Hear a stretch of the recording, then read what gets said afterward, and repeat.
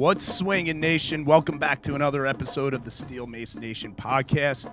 I am your host, Fred Moore. Today's episode is going to be with Zach Yannick, a.k.a. Frankenlegs on Instagram. Zach is a Steel Mace Flow educator. He's the owner and head coach of Warrior Flow Fitness, and you could follow him on Frankenlegs, and you could follow him on Warrior Flow Fitness.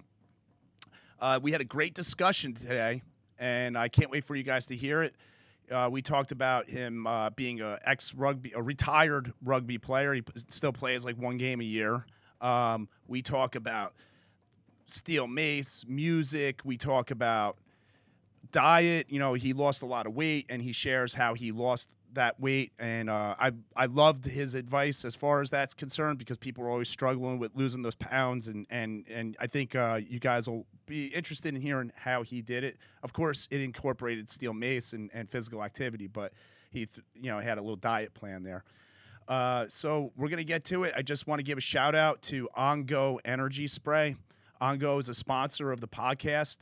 And Ongo is a caffeine spray. 3 squirts in your mouth delivers 175 milligrams of caffeine, but you don't get the bloat, you don't get the heartburn, and it works almost instantly. In about 3 minutes, you're feeling the effects of it, which is great for any type of pre-workout. So you could ditch the pre-workout too. And if you are a fan of the show and you want to purchase Ongo Energy Spray, you could go to ongoenergy.com. And at checkout, use the discount code SteelMace25, and you get 25% off. Thanks a lot, everybody. Enjoy the podcast. Hey, everybody. Here's Zach. I'm gonna do a proper intro after we hang up, so that way everybody knows what the deal is. But so what we were just talking about was that was Ming Chen, and this is his podcast studio. And what was that, like 6 months ago? You made your way down here to visit. Like, you were on a little trip, and you stopped by Critical Mass, and you did some stuff with Ken POTUS over there. I wish I had the podcast up then, because you could have. Literally, this place is a mile down the road. I know. That would have been amazing. Yeah. As soon as I saw that you were recording out of Shared Universe, I was like, oh man, like, I got to get down there. I got to do one in person. I got to see that space. Yeah. So I don't know if you... We'll do a follow-up sometime. We'll do a follow-up interview. Yeah, that's what I was just going to suggest. Maybe, if you want to do something beachy or whatever, wait till next spring. Totally. And then we can hit the beach too. But he's got 2 different studio space, or 3 studio spaces here, and he's got lightsabers and stuff like you've seen on the Steel Mace Nation Instagram. Yeah. Totally. Yeah. Yes, I follow their Instagram page as well, so I've seen all the toys and all the posters and memorabilia, and it just looks like heaven in there. Yeah, it's awesome. And I have tried podcasting like outside of here, and it's kind of like a gym. When you're here to podcast. When you're doing it in your living room, it's like, not today, or maybe I'll just watch a little TV instead. So it's got the same effect. I like going to the gym to train. I like coming to a podcast studio to podcast. So I just love that. Those spaces, for sure. Yeah, you got that space and you got your mindset, and so you have a place, Warrior Flow Fitness, it's called. Yes, sir. Yeah. Yes. So it's the first Steel Mace specific fitness studio in North America, if not the Western world, or I suppose the argument could be made the world as a whole, as in the Akaras, which would be Mace gyms, if you will, don't use Steel Mace. So I can kind of sneakily claim the title of having the first Steel Mace studio in the world. Yes, and if it is the world, then definitely it's the universe. All right. Totally. That goes without saying. I mean, if you're gonna say we're the first in the world, might as well be the first in the universe, because as far as I know, nobody else out there in outer space is doing it. So you got that dead to rights too. I'll take it. So that's really cool, man. And that was how you opened the place up. Like, you were like, I want to teach Steel Mace, and this is how it's gonna happen. I'm just gonna open this place up and do it. Kind of yes, kind of no. So I was teaching classes pure steel mace classes out of the gym my family owns. So my family owns a facility called Readiness Fitness, and I was teaching five steel mace classes there a week. And that class was just straight up called Warrior Flow, and it was the first steel mace specific class in Canada. So there were some other people that were teaching steel mace and implementing it into classes, but the Warrior Flow class was the first class that was just steel mace. And so I was doing that for a while, and I decided that Readiness was growing at a rate where they were going to need more space. I was growing at a rate where I was going to need more space, so it was time to make that commitment and dive headfirst into trying to do something that no one has done before, which is it's been fun. It's been very interesting, and there's been so much growth. It's been amazing. Yeah, you could see it. I mean, I could see it. Anybody following you on Instagram or Facebook, whatever, is able to see the growth. I mean, just your videos alone, and I could see you have more maces in stock than I've seen anybody have. I mean, your entire back wall, and then hits the corner, and then it comes up the other way. I keep stopping the videos, and I'm trying to count. I'm like, all right, I don't know. He's got like 1,000. You might as well have 1,000. I don't know. I personally have 27. Of like my maces / the Warrior Flow maces, 4 rest of the side where it like goes round and wraps. So like the vast majority are actually my students' maces. So something I've encouraged them that is if they fall in love with the tool to get one and connect with it. And they leave them there? Sometimes they do. Okay. Sometimes they take them home. Generally, throughout the summer, they'll take them home with them. And in the winter, they kind of stay at the studio just because most people don't have the room in their house to use them. And when the winter hits here, like you can't train outside. Yeah. Like we get like negative 40 degrees Celsius, like as an average. We routinely become the coldest place on earth, even including Antarctica. So because of that, the training kind of gets limited to the gym in the winter months. Yeah. So yeah, they leave them there for a fair bit of the year. And what's been really cool is, for the most part, once they get one, they don't stop there. They have 2 or 3 or 4 or 5. I think one student has like 8 or 9 of varying sizes and styles and shapes, just because they all move a little bit differently, right? And they can be applied to different aspects of mace training. So yeah, everyone kind of has a little cache of weapons now. Yeah, that's what happened to me. And where exactly are you? Where's there anyway for people listening in? Your address and all that. Yeah, so I'm in Regina, Saskatchewan, in the middle of Canada, where I won't go into the full street details or anything like that. If people are interested in the actual address, feel free to hit me up on social media. But yeah, we're in Regina, Saskatchewan. So it's a city, but it's a relatively small city. Like we have 230,000 people in the entirety of the city, just over 1 million people in the entire province now. Our entire province being about twice the size of California. So it can be a little bit of slim pickings in the sense of like what there is around here, but because of that, there's a lot of room for small business growth, which is something I really love about the city.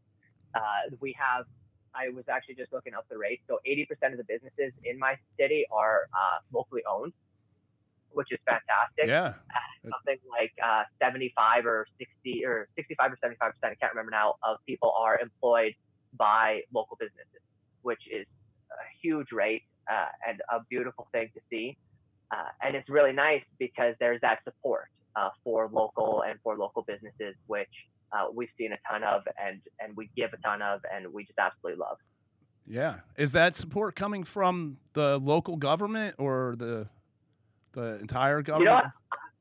I kind of just figure that it's hard to get people here. It's hard to get other companies to come here. So we just kind of started doing our own thing, just as a community. I don't think it was ever an initially planned thing, or there hasn't really been a ton of government assistance on that front. It's just been something that's naturally sprung up. Interestingly, with you being in shared universe and sitting across from Ming Chen there, Kevin Smith did a podcast where he talked about how if you want something that doesn't exist, you create it. Yeah. And I think our society really has that, or our city really has that mindset, and that's the mindset I approached with Warrior Flow. I wanted there to be a mace class, and there wasn't, so I made one. I Yeah. wanted there to be a mace competition in the prairies, and there wasn't, so I made one. I wanted there to be a mace studio, and there wasn't, so I had to make one. Yeah. So that's something I've really taken and ran with, and I think just the city as a whole has that mindset. Yeah. You know, that's a huge thing. I'm sure after doing what you've done so far, creating things pretty much out of thin air, like a magician almost, you got to feel Yeah, pretty freaking that. empowered, right? Oh, incredibly so. Yeah, Yeah. it's got to be an exhilarating feeling. And, you know, I think the whole mace community in whole is kind of in that pattern right now. Everybody's out there, all the coaches. You've seen coach after coach calling in or coming through here, just like you're doing now, and we always kind of talk about the health or the state of the coaching. Coaching mace, and it's like everybody's kind of just saying, you know what, I'm running with this and I'm making something out of it. And whether they're incrementally just bumping along or making huge sweeps or whatever, they still all kind of feel like thriving because they're doing something that nobody's done before and they're just riding on the energy wave. Exactly. Yeah, I'm a believer that our souls need creation. We need to create to feel fulfilled, and we're lucky enough in the steel mace community that there's not been a lot done before. Yeah. We're in a stage of pure creation when it comes to steel mace. Even the traditionalists, like just out there swinging, I shouldn't say just, but out there doing their swings, not interested in the flow, not interested in creating the pattern, they're still creating something, right? Mm-hmm. They're creating a practice for themselves, maybe a practice for their students. They're creating their own form of active meditation, their own form of release, whatever it is, they are creating, and they're creating community. And that's the biggest thing right Yeah. now is uh, Mace has been around for a very long time, but maybe not so much in North America. So there hasn't really been that opportunity for communities to be created. But now there are the coaches out there doing so. And because of that, we're seeing just an enormous, huge, beautiful things coming out of that. And again, I think that comes back to the fact that our souls, they need to create to feel whole. Yeah. I think the mixed community is really in touch with that. Yeah, it's now that you're saying all this, and it's just got me thinking about like creation and who else creates things. So like a painter, for somebody who makes a painting, they create. Totally. But in if you compare that to a steel mace artist creating, I feel like the steel mace community has a stronger community in a way because I don't know, maybe I'm talking out my ass, but an artist is just in their studio and they're painting. Maybe once in a while another artist comes over and looks at their painting, but we're all like looking to hook up with each other. Like, hey, let's do mace, let's flow. So there's this, and we're talking to each other on Instagram and Yeah. and Yeah. and sharing things. So there's a connection happening while you're creating. Yes, there definitely is that social side of the aspect within the steel mace community, which is honestly probably my favorite thing about it. Yeah. Because like we have the ability to be that artist just in the back room grinding out, creating, which a lot of us do. But then we also have that ability, and not even so much the ability, but the need to share it. Because Yes. I think that's what it comes down to is we find a passion and we need to share it. Yeah. And while let's use painting as the reference. For them, after they create it, in order to share it, they just kind of put the piece out there. But for us to truly share it, because it's such a new thing, we need that physical connection, and maybe not even just the physical connection, but we need to not just demonstrate our movement, but show and teach and connect with our movement to other people. Yeah. So that's a good point on how our version of creation has really tied into the social aspect. Yeah. And watching all the stuff that you put up, you do create some interesting stuff. I mean, you're always like, whenever you post something up, I'm like, ooh, what do we got now? You know, it's just it keeps coming and coming and coming. So, as far as your training is concerned, how long have you actually been using a mace for? So the first time I picked up a mace was in March of 2017. So 2.5 years. So Wow, 2.5 years. Because yeah, yeah. you look, I mean, you're masterful at it. So Like that's very interesting that you. I think you took to it rather quickly. Do you have any yeah, background before that, like in something that parlayed into that? I believe so. As a young, like when I was a kid, up until about my early teens, like really early teens, I did martial arts.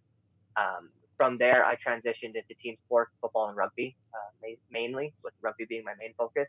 Uh, and I don't know, I've just always been a relatively decent mover. I pick things up relatively quickly. I did have a kettlebell background before I started training with the steel mace, so the idea of selective tension or yin and yang movement made a lot of sense to me. Mhm. But the big thing is I just took to it. Like I just fell for it. Like the first time I swung the mace, it just felt like it's what I should be doing. So in the last 2.5 years, there's maybe been an entirety of a week combined where I haven't had mace in hand doing something with it. Oh, Sometimes it's, yeah, yeah. Like I constantly am doing something. what So what happened that week? What did you have like food I was on poisoning or vacation. you're I on was on vacation vacation. and they wouldn't No, let I you went bring your down to mace? Mexico. No, you know what? I took my pulse handle club attachments. So I have these like they're called pulse handles. They look like little handles, and you attach them to a water bottle, and you're able to do club movements with Oh them. yeah. And I took those down with me to Mexico, which was great because I tried to go work out at the gym on the resort, and they kicked me out. No, Uh, yeah, I wasn't allowed back. They let me in for the one day, and they told me not to come back. not to come So back. yeah, yeah. Wow. What the heck happened? Were you like you freaked them out? Like they thought you were just gonna like go like Bruce Lee on them or something and start. Well, it was a pretty upper class kind of facility, but I would like roll in like rugby shorts, the short shorts, like tank top, tattoos all out, like Yeah. big beard. Right. But their biggest issue was like I don't train in athletic shoes. Like I can't do it. They're too. I can do it. I shouldn't say I can. I can do anything. I can do it, but I much prefer to be barefoot or in Sanooks. If you're familiar with those, they're just kind of like a cloth with like a recycled yoga mat for the sole. Yes. So I roll in Sanooks, and the guy at the counter was like you can't come in. I was like, why not? He's like, you don't have shoes. I'm like, I got shoes right here. And he's like, no, like real shoes. I'm like, man, like come on, I didn't bring like real shoes. Like this is what I wear to work out at home. Like let me do my thing. He's like, okay, you can come in, you can work out today, but don't come back. Oh wow. So so I went in and I found like they had like four kettlebells. So I found like the Yeah. heaviest kettlebell they had and started doing just like some traditional competition style movements. And what was funny is uh, people stopped and were like standing around watching, and like a bunch of the staff came out and were like watching, including the dudes that told me like not to come back Right. because it was a very much like machine based gym, so they'd never really seen someone using kettlebells in a traditional set at least in a traditional fashion. So it was funny. Like he watched me, and I got through my practice. And as I was leaving, he goes, "Hey man, like you're good at that. That was really cool." I was like, "Cool. Can I come back tomorrow?" He's always not without shoes, man. You can't come back. So so luckily I had my Paul handles. I was able to attach them to a nice like 1.5 liter water bottle. So got like a nice 3 pound club out of that. I Yeah. was able to at least get some sort of movement and practice in, but no mace that time, unfortunately. So that Yeah. was the week. That was the week I didn't swing the mace. And then other than that, it's been always with the mace, constantly practicing, constantly training or teaching. Yeah, exactly. So, like at the studio now, we have 15 mace classes every week. So I don't teach all of them. I do have two coaches that work with me. Right. But I say I average about 10 mace classes taught a week, and then between 4 and 10 hours of personal practice every week as well with the Wow. mace, and that has been pretty consistently that case. Yeah, since March of 2017. Are they 1 hour classes or half hour classes? The classes are hour long. Okay. And you do like a stretch in the beginning? Yeah, so we do 10 minutes of mobility. I'll run you through a class. Okay. So we start off with 10 minutes of mobility. Then we go into some warm-up swings. So taking like a light mace, like 5 kilos, 10, 11 pounds, swinging that for just a minute. And then we take a minute pause. Then we get into our 5-minute full. What that is 5 minutes, 10 and 2s, as many as you can get with whatever weight. Some people will stick with that 10-pound mace. Other people have gotten up to about a 45-pound mace, and they'll swing it for those 5 minutes. And the reason we do that is we also host Canada's, if not North America's, largest steel mace competition. And so it's become important. And you know what? It was the first thing I fell in love with the mace was 10 and 2s. So I want my students to have that practice as well. And they love it. So yeah, we start off with the 5 minutes of 10 and 2s. That combined with the mobility and the warm-up set takes 19 minutes on the nose. So I give them a minute pause out to that 20-minute mark. Then for the next 30 to 35 minutes, we'll do work. So we'll either use the mace as like a tool to work out with. We call that class Foundations in Fitness. Or we'll do steel mace flow, where we create a flow, implement it, work with it, and then practice it at the end and really nail it home. And then we could do a cool down stretch at the end, of course. Yeah. Wow. Yeah, that's pretty cool. So you'll alternate between like more of a workshop type class and a flow class. Yeah, exactly. So we have several different classes. We have what we call Foundations in Fitness, where, like I said, we really focus on drilling things home. So we'll do like time sets of switch curls or time sets of like front lunge uppercut or whatever. Like we use it. It's more of a boot camp style class, but using the mace and the unique principles and leverages of the mace as a fitness tool. Yeah. And then we have our steel mace flow class, which is it's a steel mace flow class. We work on different flows, whether they be the masterclass flows handed down by Leo or flows of my own creation or of my coach's creation, right. Because they're fairly good at that as well. They're really diving into that practice. It's just been beautiful. Then we have another class type we call competition and tradition, which is just swings. So again, different timing and different sets and different rep counts to really have people grow and succeed in that.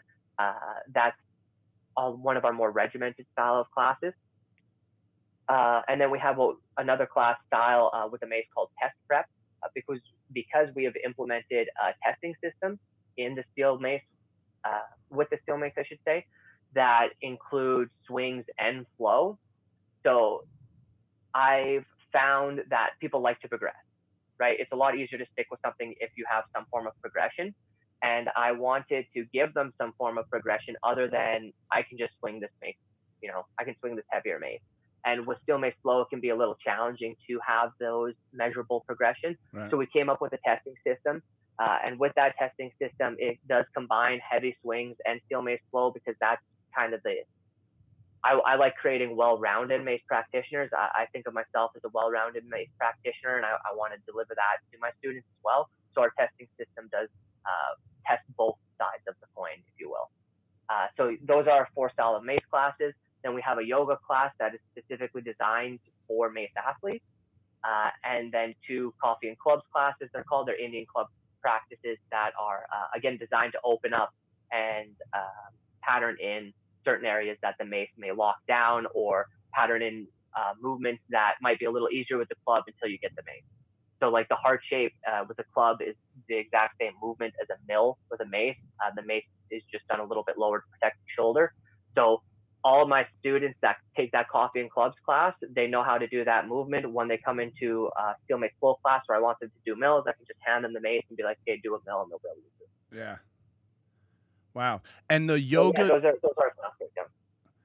And the yoga class is it's a yoga class designed for steel mace practitioners. Does it include the mace while you're doing the workouts? It does not, besides potentially using it for stability. So it's not like the steel mace yoga or the steel mace vinyasa that that a couple other groups have started up. What I did was I reached out to the best movement artist I could find in the city. Luckily, it was someone that I had known for a few years. And I was like, "Hey man, like I need something to supplement my athletes' training. I want them to be better movers just as a whole. Can you come up with something that would be beneficial to a steel mace practitioner. And so he dove into it, and the first couple sessions, it really blew people away because there's such a misconception about yoga, right? We hear the word yoga and people start thinking like, oh, cool, like bendy stretching. It's like super chill. Like I'm going to lay on the floor and breathe for a while. And then I'm going to like go into like child's pose and hang out there. Yeah. And while we do have like the guided meditation and the guided breathing in our yoga practice, it's intense. It can light some people up. And it's been a beautiful thing to see people's conception of yoga change. And then what I really find interesting is we started it right after you had done your podcast or posted your podcast with Jake Shannon. Okay. So then, I was just thinking about him while you were talking about this. Yes. So then I was able to throw out my students when they were like, man, I didn't realize that like yoga could be like that. I was like, well, did you realize that like mace can be a yoga practice too? Vyayam. And then I like broke down, like got into like reiterating his whole rant on the whole Vyayam yoga. And it's cool. We've been enjoying it. My hips have never felt better. I'll say that, especially after 2.5 years of grinding out side lunges, dragon lunges. Feels real nice to like find different ways to open those areas up. Yeah, absolutely. That's a good point. If we could just pause on that, is the feeling of how your hips, it's unbelievable. Like, you could go to a regular gym and, I go to a regular gym. In fact, I go to this one right here. But, you could spend a little bit of time doing like athletic type drills, side to side, whatever. Maybe, I'll use bands and I'll put bands around my knees and do sidewalks, clamshells and hip bridges. But I'll do that preceding doing my deadlifts. So I might spend 15 minutes or whatever. When you add in steel mace flow and you're practicing it like most people, they're almost doing it daily. It's just that addictive and that low impact.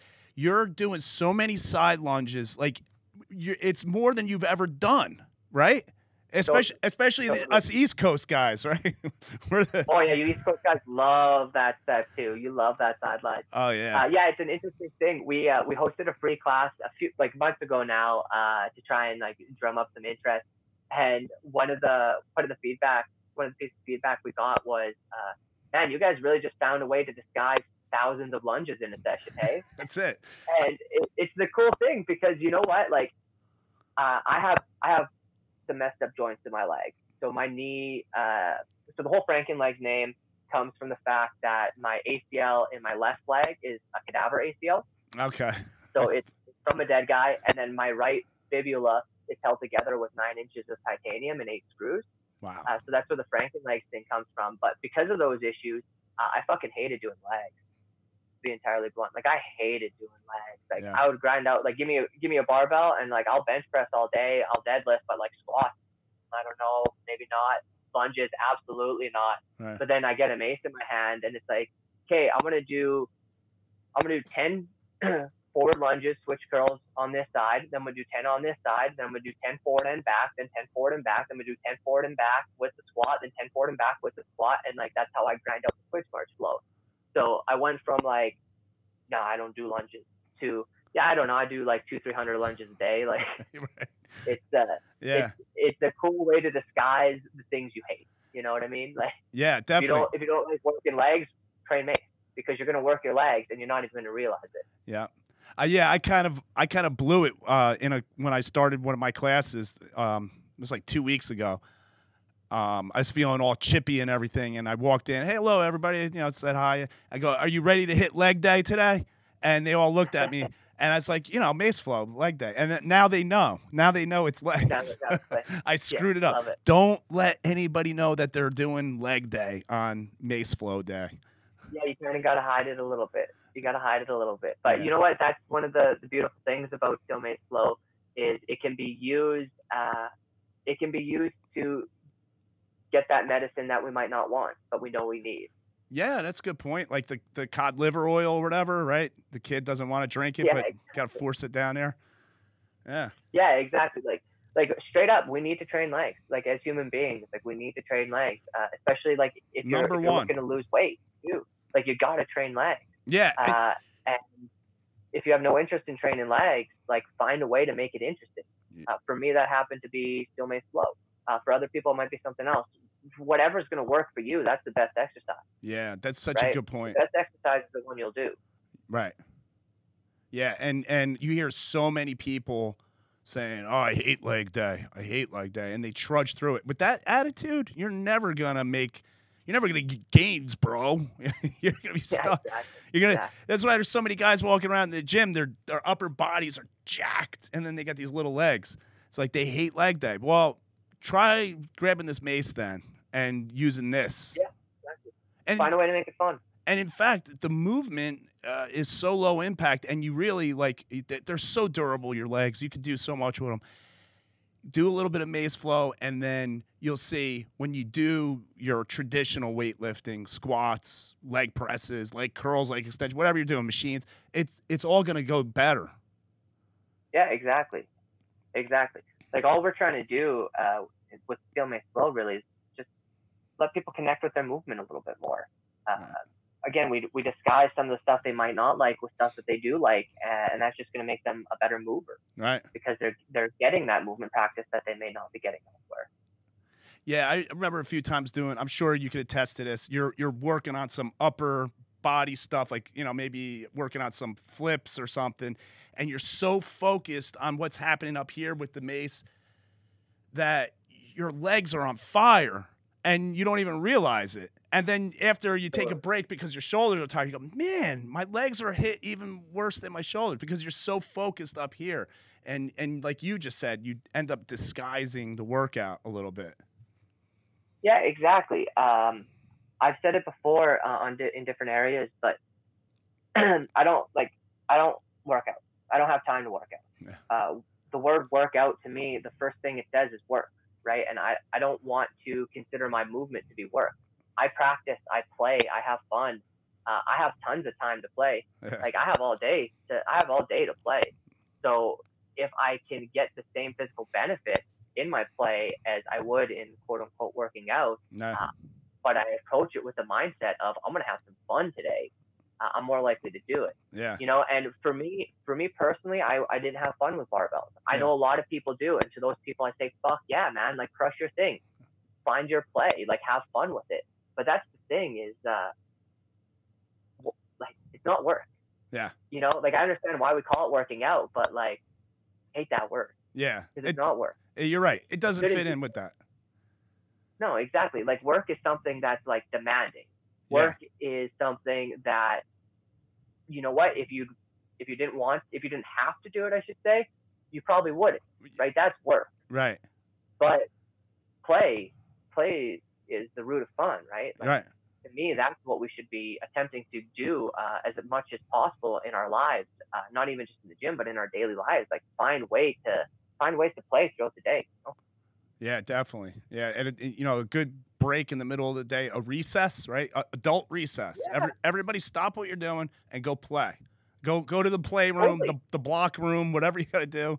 Then come back and let's go back to work and watch what happens. Watch the productivity go up. Nike will be selling more sneakers. On it, we'll be selling more maces. Everybody will be happier. I think I agree 100%. Especially like just using that recess analogy. Something I realized is when kids get to high school, that's when all their weight skyrockets. Yeah. Because they're not playing anymore. Right. Right. They don't have recess. So I don't know what it's like in the States, but in Canada, from kindergarten through grade 8, you have 2 recesses and a lunch period every single day.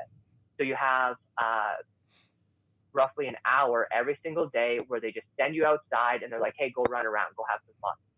And I personally was in much better shape in 8th grade compared to 9th grade and I think it's because of the lack of recess in high school. You get to high school, you no longer get that recess. You get to your adult life and there's even less time, free time available to play.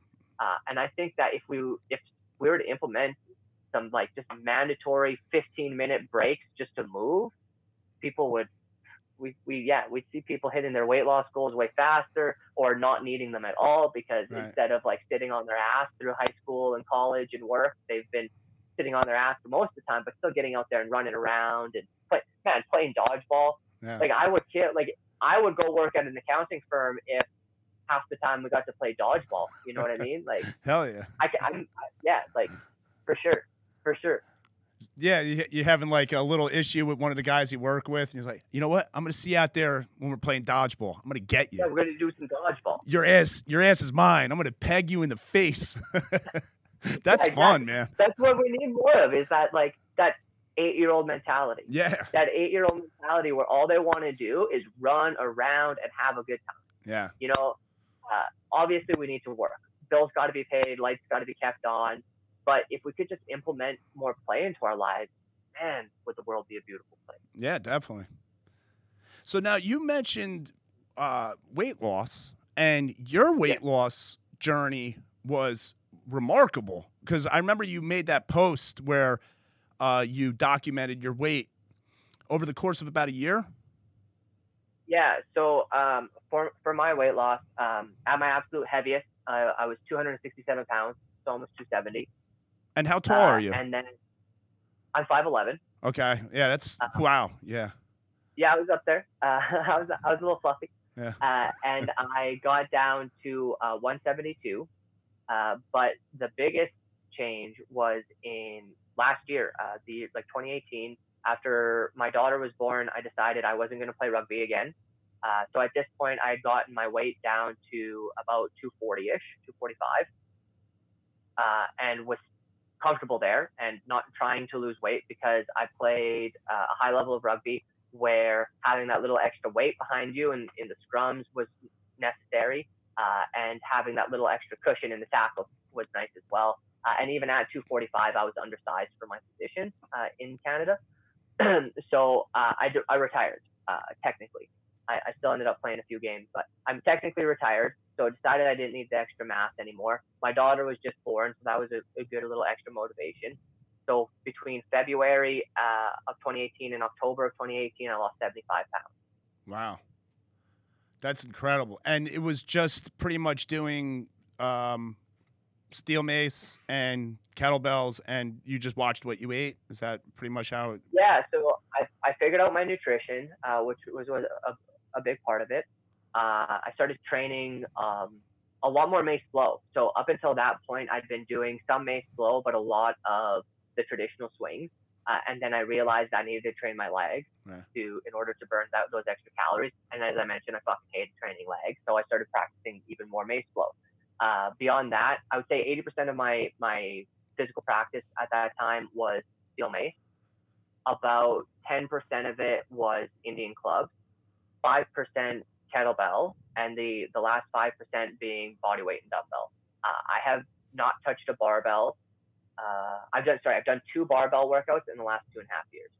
I lost interest in it and it wasn't fun for me anymore. So now I invest my time into the tools that I love. Yeah, that's amazing. And what kind of diet do you have?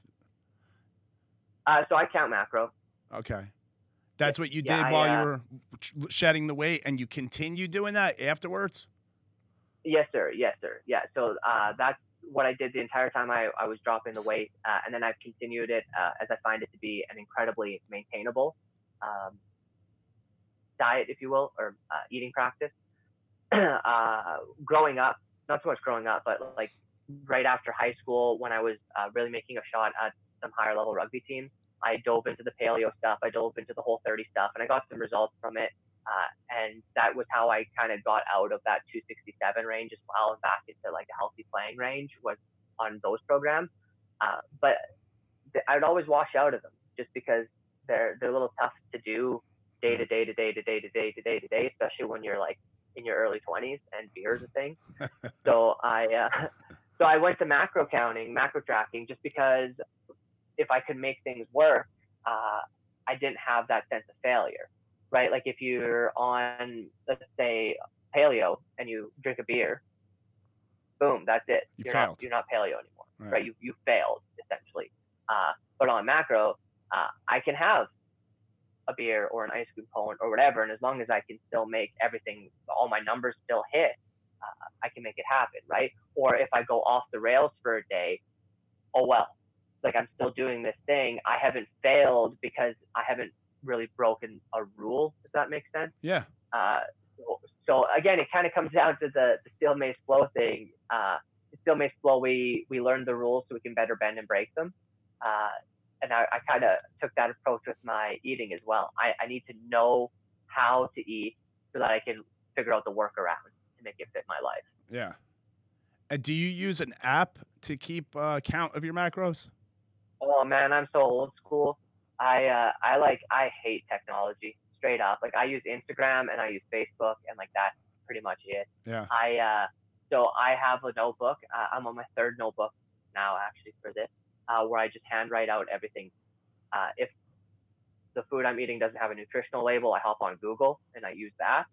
But like I tried the MyFitnessPal thing and I just was confused. Yeah. And I didn't like that on the free version. A lot of it's crowdsourced, and because it's crowdsourced, people put in just the information that's applicable to them. So like if they're counting calories, but they're not counting like protein, say they just have the calorie and they'll say 0 for protein, even though it's like chicken breast. So there's like a ton of protein in it. Yeah. So because of that, that and my aversion to technology, I handwrite out everything. Well, that's why I asked, because everybody uses an app nowadays, and some people claim it has made a difference. It gives them something to keep accountability with. I have used apps before, but I was using before apps before there was even an internet, the old www. I was using a notebook from an old bodybuilder, and it was all like you just turned the page and there's a chicken and how many protein, and I would write it in a notebook, and that always seemed the best for me. The apps are just like you get lost. You spend 15 minutes trying to put your meal in, and it's just like such a time killer. So that's why I asked. No, I'd much rather handwrite things out. I'm pretty old school. I'm pretty analog. I think that's one of the reasons that the Mace did call to me. Is it is just this ancient tool. It's very in reality, it is a very basic tool. Like it's the first tool. It's a stick with something attached at the end to make it a little heavier. Yeah. Right. Like it's the original. It's as old school as you can possibly get, and I think that's one of the reasons it called to me. Yeah, my story in my head that I made up for the world is that there was like two cavemen. And this is where Mace was born, and this is where competition was born. Okay. The caveman on the right picked up the stick and turned to the other caveman, and he was like, I'm going to smack you in the head and take your food or take your woman. And then the other one went, oh, yeah? And he attached a rock to the end and smacked him over the head. And then it escalated into an arms race, and now we have nuclear weapons. But, hey, well, but, you know. Long story short, nuke. Yeah, right. But totally. Yeah, you're right. It goes way back when, and it's a symbol of strength and power, and it's a symbol of creativity. Yeah. Right. It's the first adaptation. Yes. So yeah, like you were saying, like it would have required some form of adaptation, right? So I'm in agreement with you. I think the very first thing humans utilized would have been our hands. From there, we would have grabbed something, and if we're trying to bash into something, it's going to be a rock, right? It's going to be something heavy. Yeah. Then someone had the realization that, man, if I give a little extra length onto this, like it's going to smack a whole lot harder, right? So there was that creation. So I think that, like, yeah, Steel Mace Flow, it like ties right into that, right? Because Steel Mace Flow, it's all about that creation. Yeah. Which is, and creation and adaptation, and which is what the Mace originally was. It's a creation and adaptation of something that is there already, but we can make more of. You know, something I noticed. So little tangent here. When I came down in February, I was teaching. I was assisting a Steel Mace Flow certification at Solace in New York with Leo and Serena. And the day before they got there, I went to the museum. I went to the Natural History Museum. As I mentioned, I'm super into history. Yeah. And I was in the people's exhibit. And I was going through each of the different peoples, and they have people's exhibits from everywhere. Like North America, the South Pacific, Europe, Asia, all over. They have exhibits from all over the world. And I noticed two similarities in every single exhibit. The first one being music. every single culture has a unique sense of music. The second thing I noticed in every single one is every single culture has a leverage tool or a leverage weapon. Mm-hmm. Every single culture has some form of stick with a heavy thing attached at the end. They have mace. Yeah. So to me, the two things that truly define humanity at its base are music and mace. Yeah, definitely. And you see that now. How awesome are the steel mace videos that everybody's posting up with their their music. Like, this is what I want to share. I want to share my mace flow and I want to share my music. And I have found so many cool bands from watching all you guys. Yes, I'm always asking, hey, what's that song? This is an announcement to everybody doing this. Friggin' put the name of the song and the band, because I got to keep asking all the time. And I want it. Somebody was playing some Persian music once, and they never answered me, so I'm hunting around for Persian music. It's not quite the song I wanted, but whatever. It is awesome how the mace and the music go together so well. And it's they tie in. Musical and people. The beautiful thing we're seeing in the community, the mace community, specifically the steel mace flow community with music and mace, is the diversity. Yeah. So like, I flow to some pretty slow music more often than not. A lot of my music is kind of trancey, or like, that's what I post at least. Generally, when I'm listening, what I'm listening to is Tupac. Yeah, I was just gonna say. But I'll throw in, but yeah, even whatever I put into it is generally slower music, trancey kind of music, smooth, if you will. But then you get guys like Jamie Pinto or Newt over in the UK, and they're listening to like Rash, like they'll listen to some heavy shit. Yeah. Or you get people listening to DJs or spoken word or whatever, and we're all doing the same practice, but expressing it in a different way. And the community is so beautifully diverse. It's amazing. Yeah, and it's a way to learn. When you see what you see somebody's music taste is. Look, we're all open-minded people, steel mace people. That's how we got into this to begin with.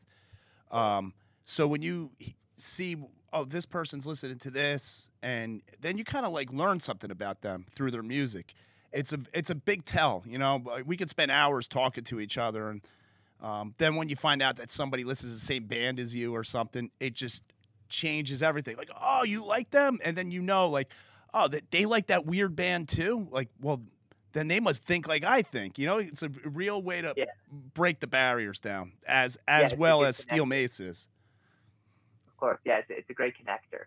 Like I said, like everyone has a sense of music, right? Every culture has its own music, and that's developed into every person having their own sense of music and their own love of music.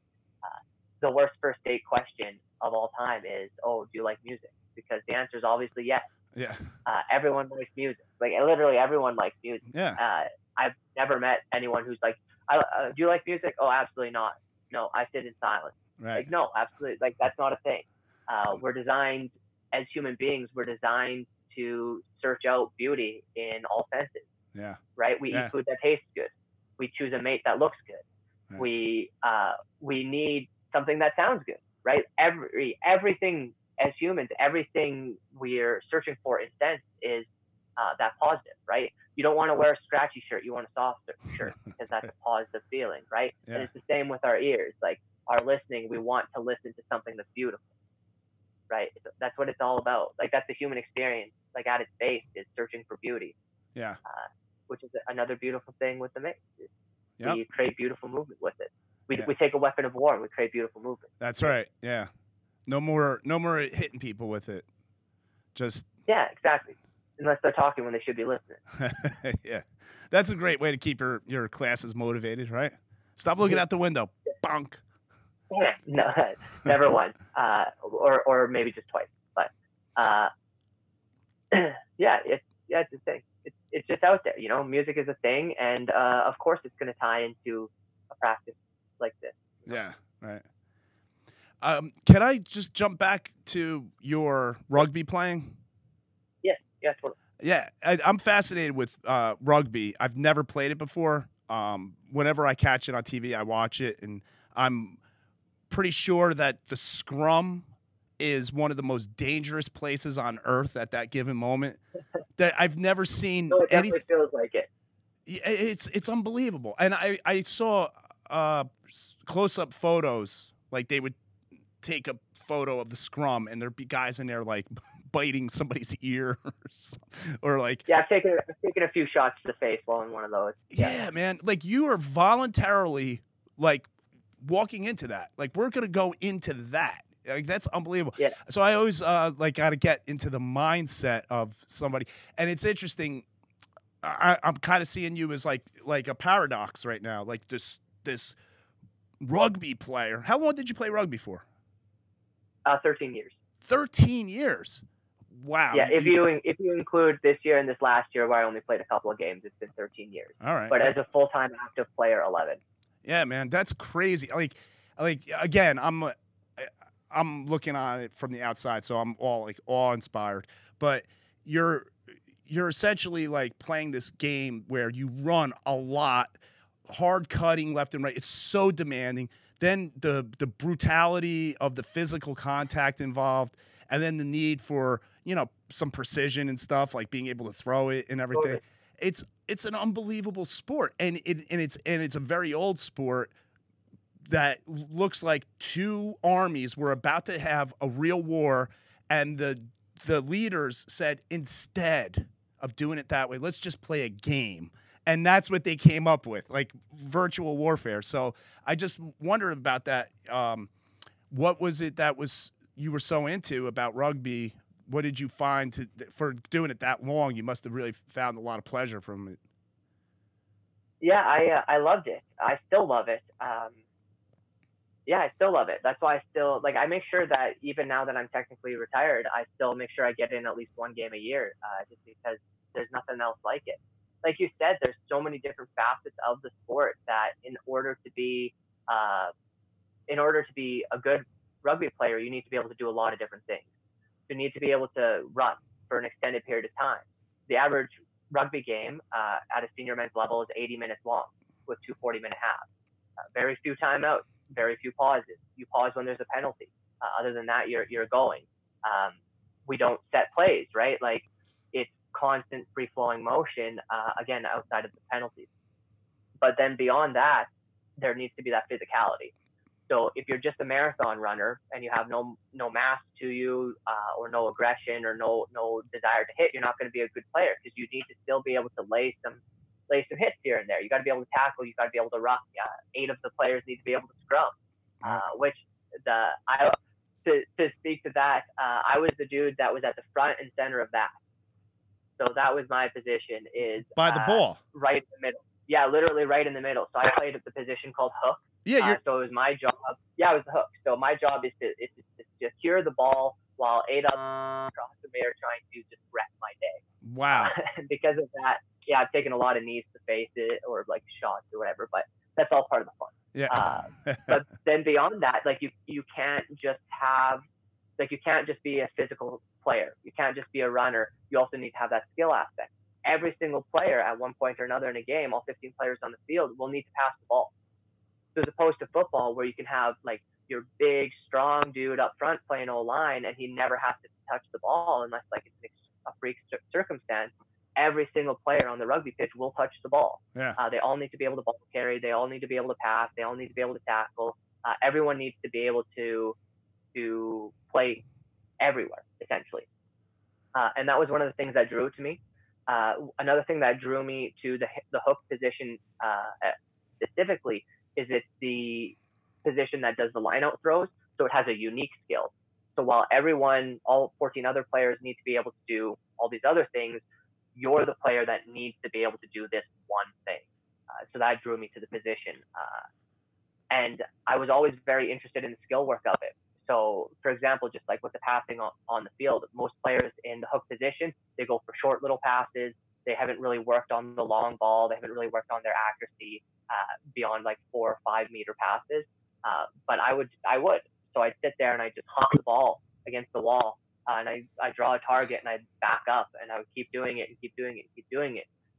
So And then with the line out throws too, I did something very similar. I was always very interested in the skill side of things, which took me to a fairly high level. I played semi-pro for a season before all the injuries started to kick in.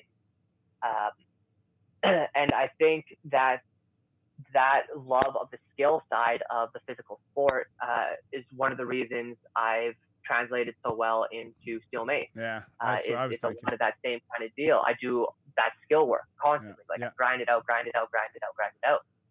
And I also think that's where my rounded practice of Steel Mace comes from, is from having played rugby, where you can't just do one thing. Like, you can't specialize in one thing. So with the Mace, I didn't want to just do one thing either. I wanted to be able to do the traditionalist stuff. I want to be able to do like the workout style stuff. That I want to be able to do the flow stuff with it. And again, I think that stems from my original passion of rugby. Yeah. When you said you were hooking the ball, throwing against the wall over and over again, that just, as soon as you said that, I said, no wonder why your practice is so, with the Steel Mace, why your practice is so regimented like that, because you have that like in your DNA to just it's work. Ingrained in me. Yeah, practice. And that's a good message to all the new Steel Mace coaches that are starting to spring up out there, is that you got to put the time in, right? Put the time in, grind the basics. This is something I see a lot of on social media right now. People get the mace in their hand, and there's nothing wrong with it. They get the mace in their hand and they start immediately trying all the cool fancy shit. And that's cool. Like, that, obviously that stuff is fun. Like, that's why we do it. But if you want to really own those movements, you need to put in the time grinding out their base movements. For example, I don't think I would be able to do the flips and the coin tosses and the over the shoulder stuff that I can do if I hadn't built the prerequisite strength and control over the mace by doing those thousands of switch squats, or by swinging the mace for hours at a time. Right. And another beautiful thing about putting in that time into the grind is you connect not just with the movement, but with the mace as well. Like, when I'm nervous or I'm apprehensive or I'm scared now, if I grab a mace, I calm down. Yeah, because I formed that connection with it. Yeah, you have that familiar movement pattern that you practice so many times, your brain just clicks right into that like it's nothing. Exactly. Yeah, exactly. And there's a lot of people starting to interact with the mace who have some really awesome movement background. So they're able to pick it up and immediately dive into like the really fancy stuff, and they are able to do that. Yeah. But man, would I love to see what they could do if they put in like 2 months of just grinding the basics and then went back to the fancy stuff. It'd be amazing. Yeah. It'd be amazing. Yeah. So are you saying do like 2 months of 80% basics and then a little experimental stuff? Yeah, of course. Like, there should always be play. Yeah. Like, there should always be play. But put in some time on the basics. Like, you've gone through the SMF level 1? Yes. Okay. So the masterclass flow. Yes. Masterclass flow is a beautiful thing. And the beauty of the masterclass flow is that it's the ultimate flow for adaptation. So everything I do, when I learn a new move, I take it and I introduce it to masterclass flow. So masterclass flow, tons of switches, right? Switch curls, constant switch curls. Fun fact, you don't have to do a single switch curl in that flow. You can take it out. So the very first thing I did after I got my certification is I when I got back to Canada and I got back into my facility, I did the masterclass flow. I retaught myself with no switch curls, 360s instead. So I hit a front lunge, and instead of doing a switch curl to switch sides, I would 360, hit the position. Then I 360 to switch sides. And I did that throughout the whole thing. Any switch curl, took it out, boom. From there, again, any new move I learned. So when I learned that if I continued my curl around, I could fold it into like that tuck grip position. Right. I take that and boom, masterclass. I taught myself every single position doing that instead of switch curls. When I decided to start training in dual mace, a mace in each hand, same thing. I identified landmarks. So I figured out the landmarks and the variations, just like you would in the level 1 certification. And then I went to the masterclass flow, and I figured out every position and every shape with the dual mace. Once I figured out that I could do a bow and arrow behind my head or an uppercut behind my head, like once I had the prerequisite mobility for that, I went to the masterclass flow and I took out every single landmark except and replaced them with one of those two landmarks and figured that out. Low crossbody as well, I would do behind me, and that's still something. That's something I wish more people would do, is revisit the masterclass, but change it, because it again that's the beauty of it, is it's a framework. Yeah.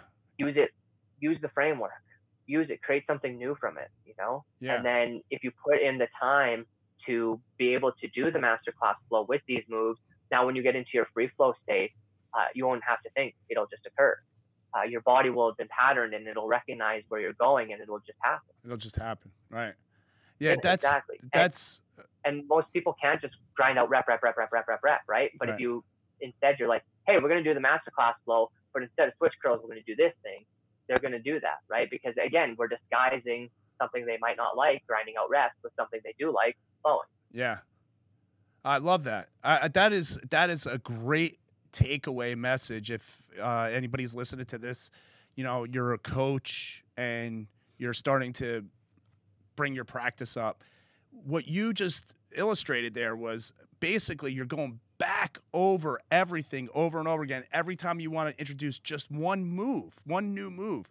So you're not just doing the move. Yeah, that would be just good enough. But no, you decided I don't want it to be just good enough. And you're going to go back over those step 1 through step 4, and you're going to be doing this new move on top of that. So how many times have you lunged? How many times have you back lunged? How many times have you cross back stepped? It's unbelievable. It's you know, you probably don't need shoes, like you said, because you would wear through them too fast.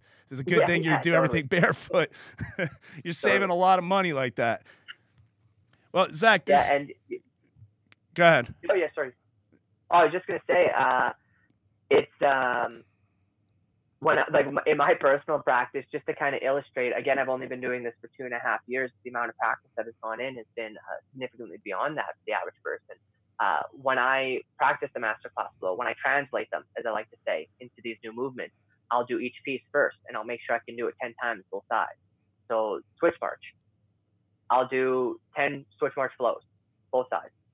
Okay, cool. Now I'll go and I'll do 10 of the warrior walk, both sides. Then I'll combine the two, 10 of switch march into warrior walk, and then I'll keep building that. So by the time it's done, I'll have done like hundreds and hundreds of each individual flow, and then I'll do 10 of the entire masterclass flow for both sides. And if I can't do that, I can't do it. Yeah. Like that's the mindset I approach. If I can't do it 10 times on both sides clean, I can't do it. Yeah. So then I keep training until I can do it. So like I don't do something once. Yeah. You know, I don't think that's an accurate representation of the mace practice, and I don't think it's an accurate representation of life. So even when I'm training for like an athletic event, let's say rugby again, I would much rather. I personally believe that a practice that grinds out a whole bunch of reps is going to be more beneficial to a rugby practice, a rugby game, I should say, a rugby player. Because if I'm in a rugby game, I don't want to make one tackle. I want to make 20 tackles. And if I'm in my training and I'm just training for one rep, I haven't really adapted or prepared my body to be able to do that. Right. So, and then to bring it into free flow, same kind of deal. Like if I'm free flowing, I don't want to be able to like hit something once and be like, okay, cool, I'm glad I got that because I'm not going to be able to do that again. I want to be able to hit it and replicate it and replicate it and replicate it anytime I feel like it. And so for me, that rule of 10 is what I take at everything. Even when I'm swinging the new heavy weights, like if I grab the next mace weight up, I can't do that shit until I can do it 10 times.